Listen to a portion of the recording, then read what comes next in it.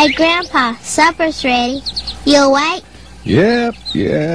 Hey, Grandpa, after supper, will you tell me some more stories about Sloss? You've been talking about that place all day now.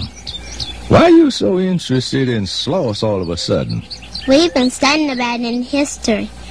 We're going to take a tour next week. History? That old place? Why, I growed up at them furnaces. Started out making 32 cents an hour. And always had a pocket full of money. That's some history, ain't it? 32 cents an hour. Now that I think about it, it wasn't just me that growed up around them furnaces. It was this whole city.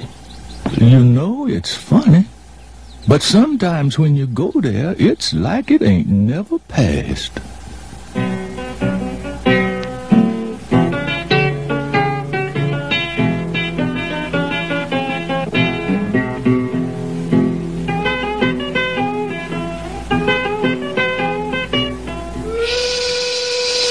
If you ever saw Sloss at night during its heyday, turning the whole sky orange with fire and steam, you aren't likely to forget it.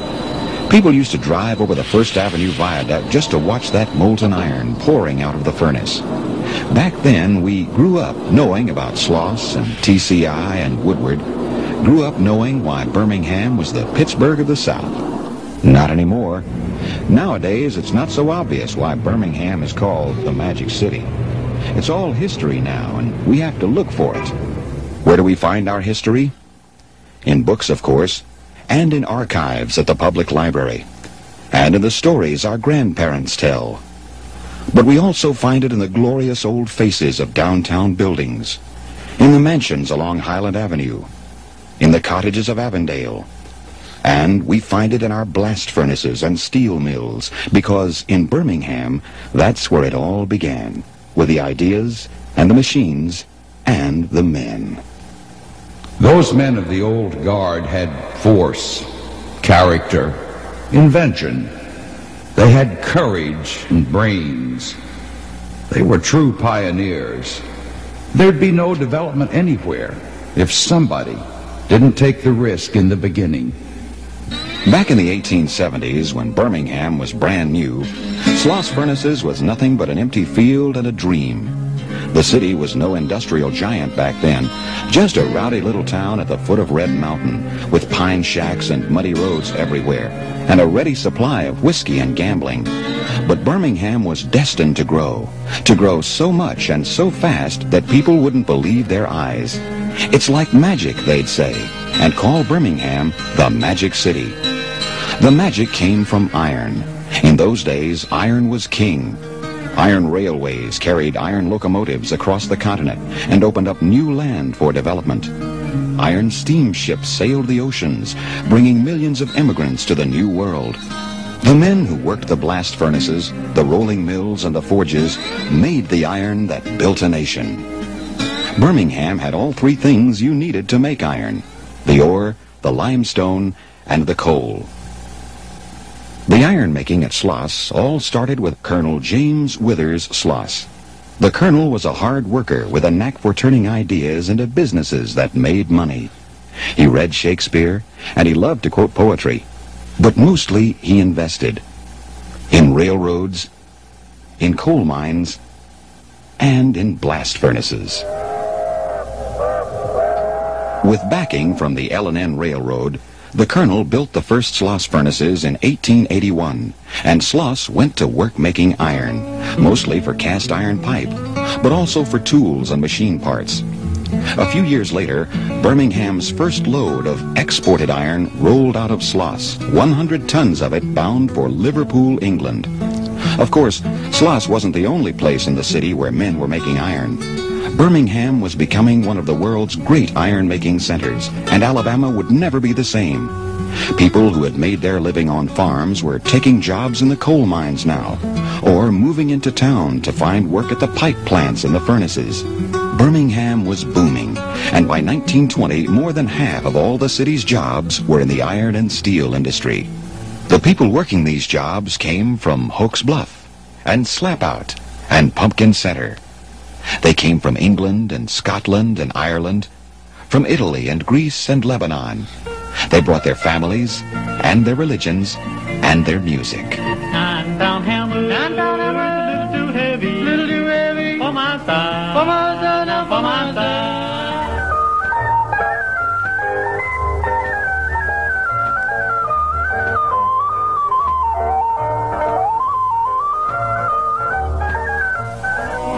Tell the story, how we overcome, how we overcome, we will understand better,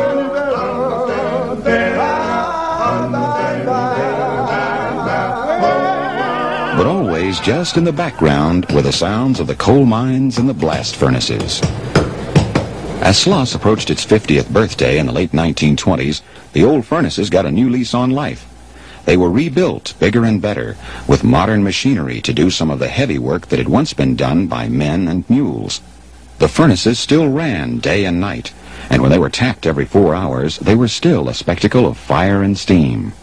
But now, each furnace produced 400 tons of iron a day after day, year after year. Sloss prospered, and Birmingham did too. The city grew to be the world's largest producer of cast iron pipe, the nation's third largest maker of pig iron, and the foremost industrial city in the South. Skyscrapers towered above the valley, and time passed. Once I built a railroad, now it's done. Brother, can you spare a dime? It had to be you. It had to be you.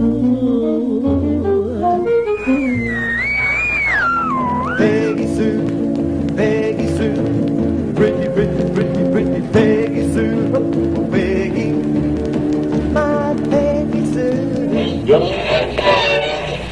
This is the dawning of the age of Aquarius, age of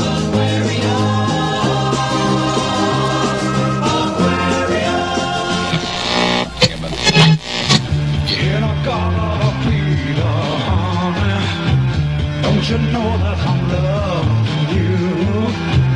In a God of freedom.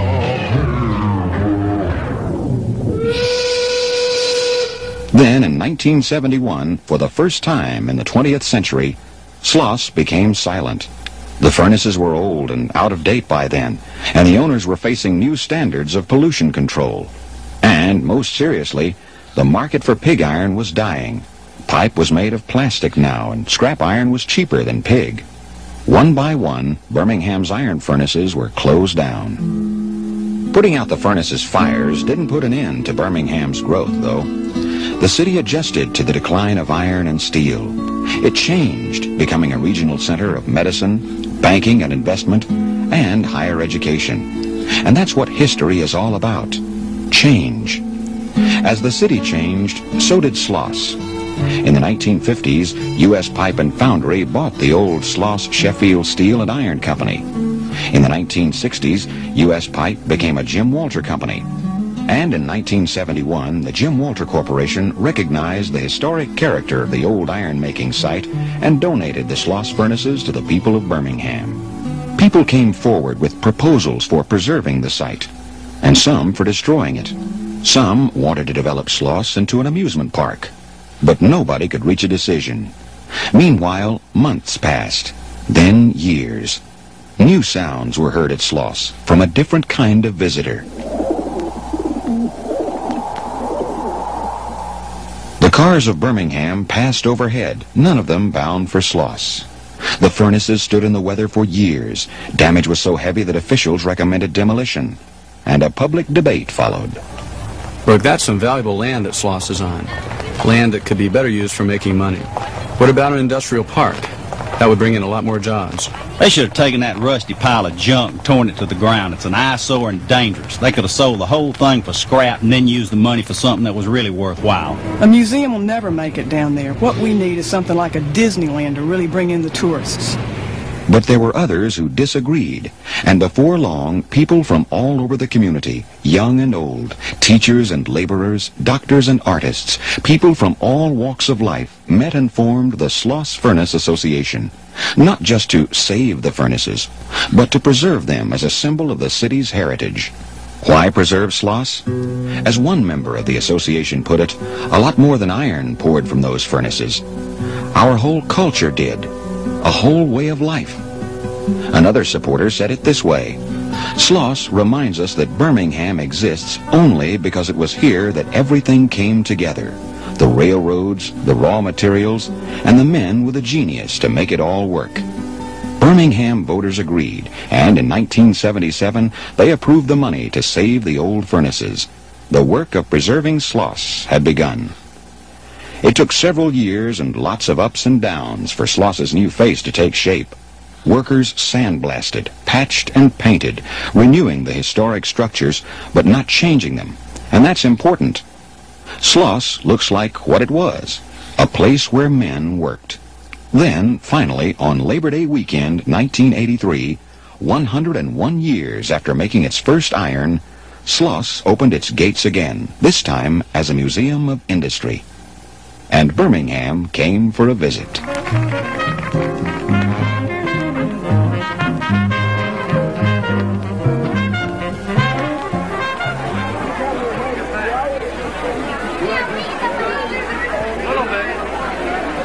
A lot has happened since that Labor Day. Sloss has come alive again. The towering stoves and furnaces are now the heart of an unusual new community center, a place where people can meet with friends, listen to music, or enjoy a quiet lunch. Sloss is also a place where people can learn about iron and about a city that thrived on mines and mills, furnaces and foundries. Sloss is alive with history. Archaeologists have found 19th century beehive coke ovens on the site. Historians interview retired Sloss workers, preserving their stories for future generations. Museum professionals collect old photographs, documents, and artifacts of Sloss and Birmingham's industry. And guided tours let visitors see and smell and touch the past and feel the power of modern technology. You might say Sloss is a very old and a very new part of the Birmingham community. And that's important, because a community isn't a collection of buildings and railroads and highways or a name on a map. Community means belonging, being a part of something older and larger than yourself, sharing in the lives of the people around you. Sloss is alive again, not making iron anymore, but still making magic.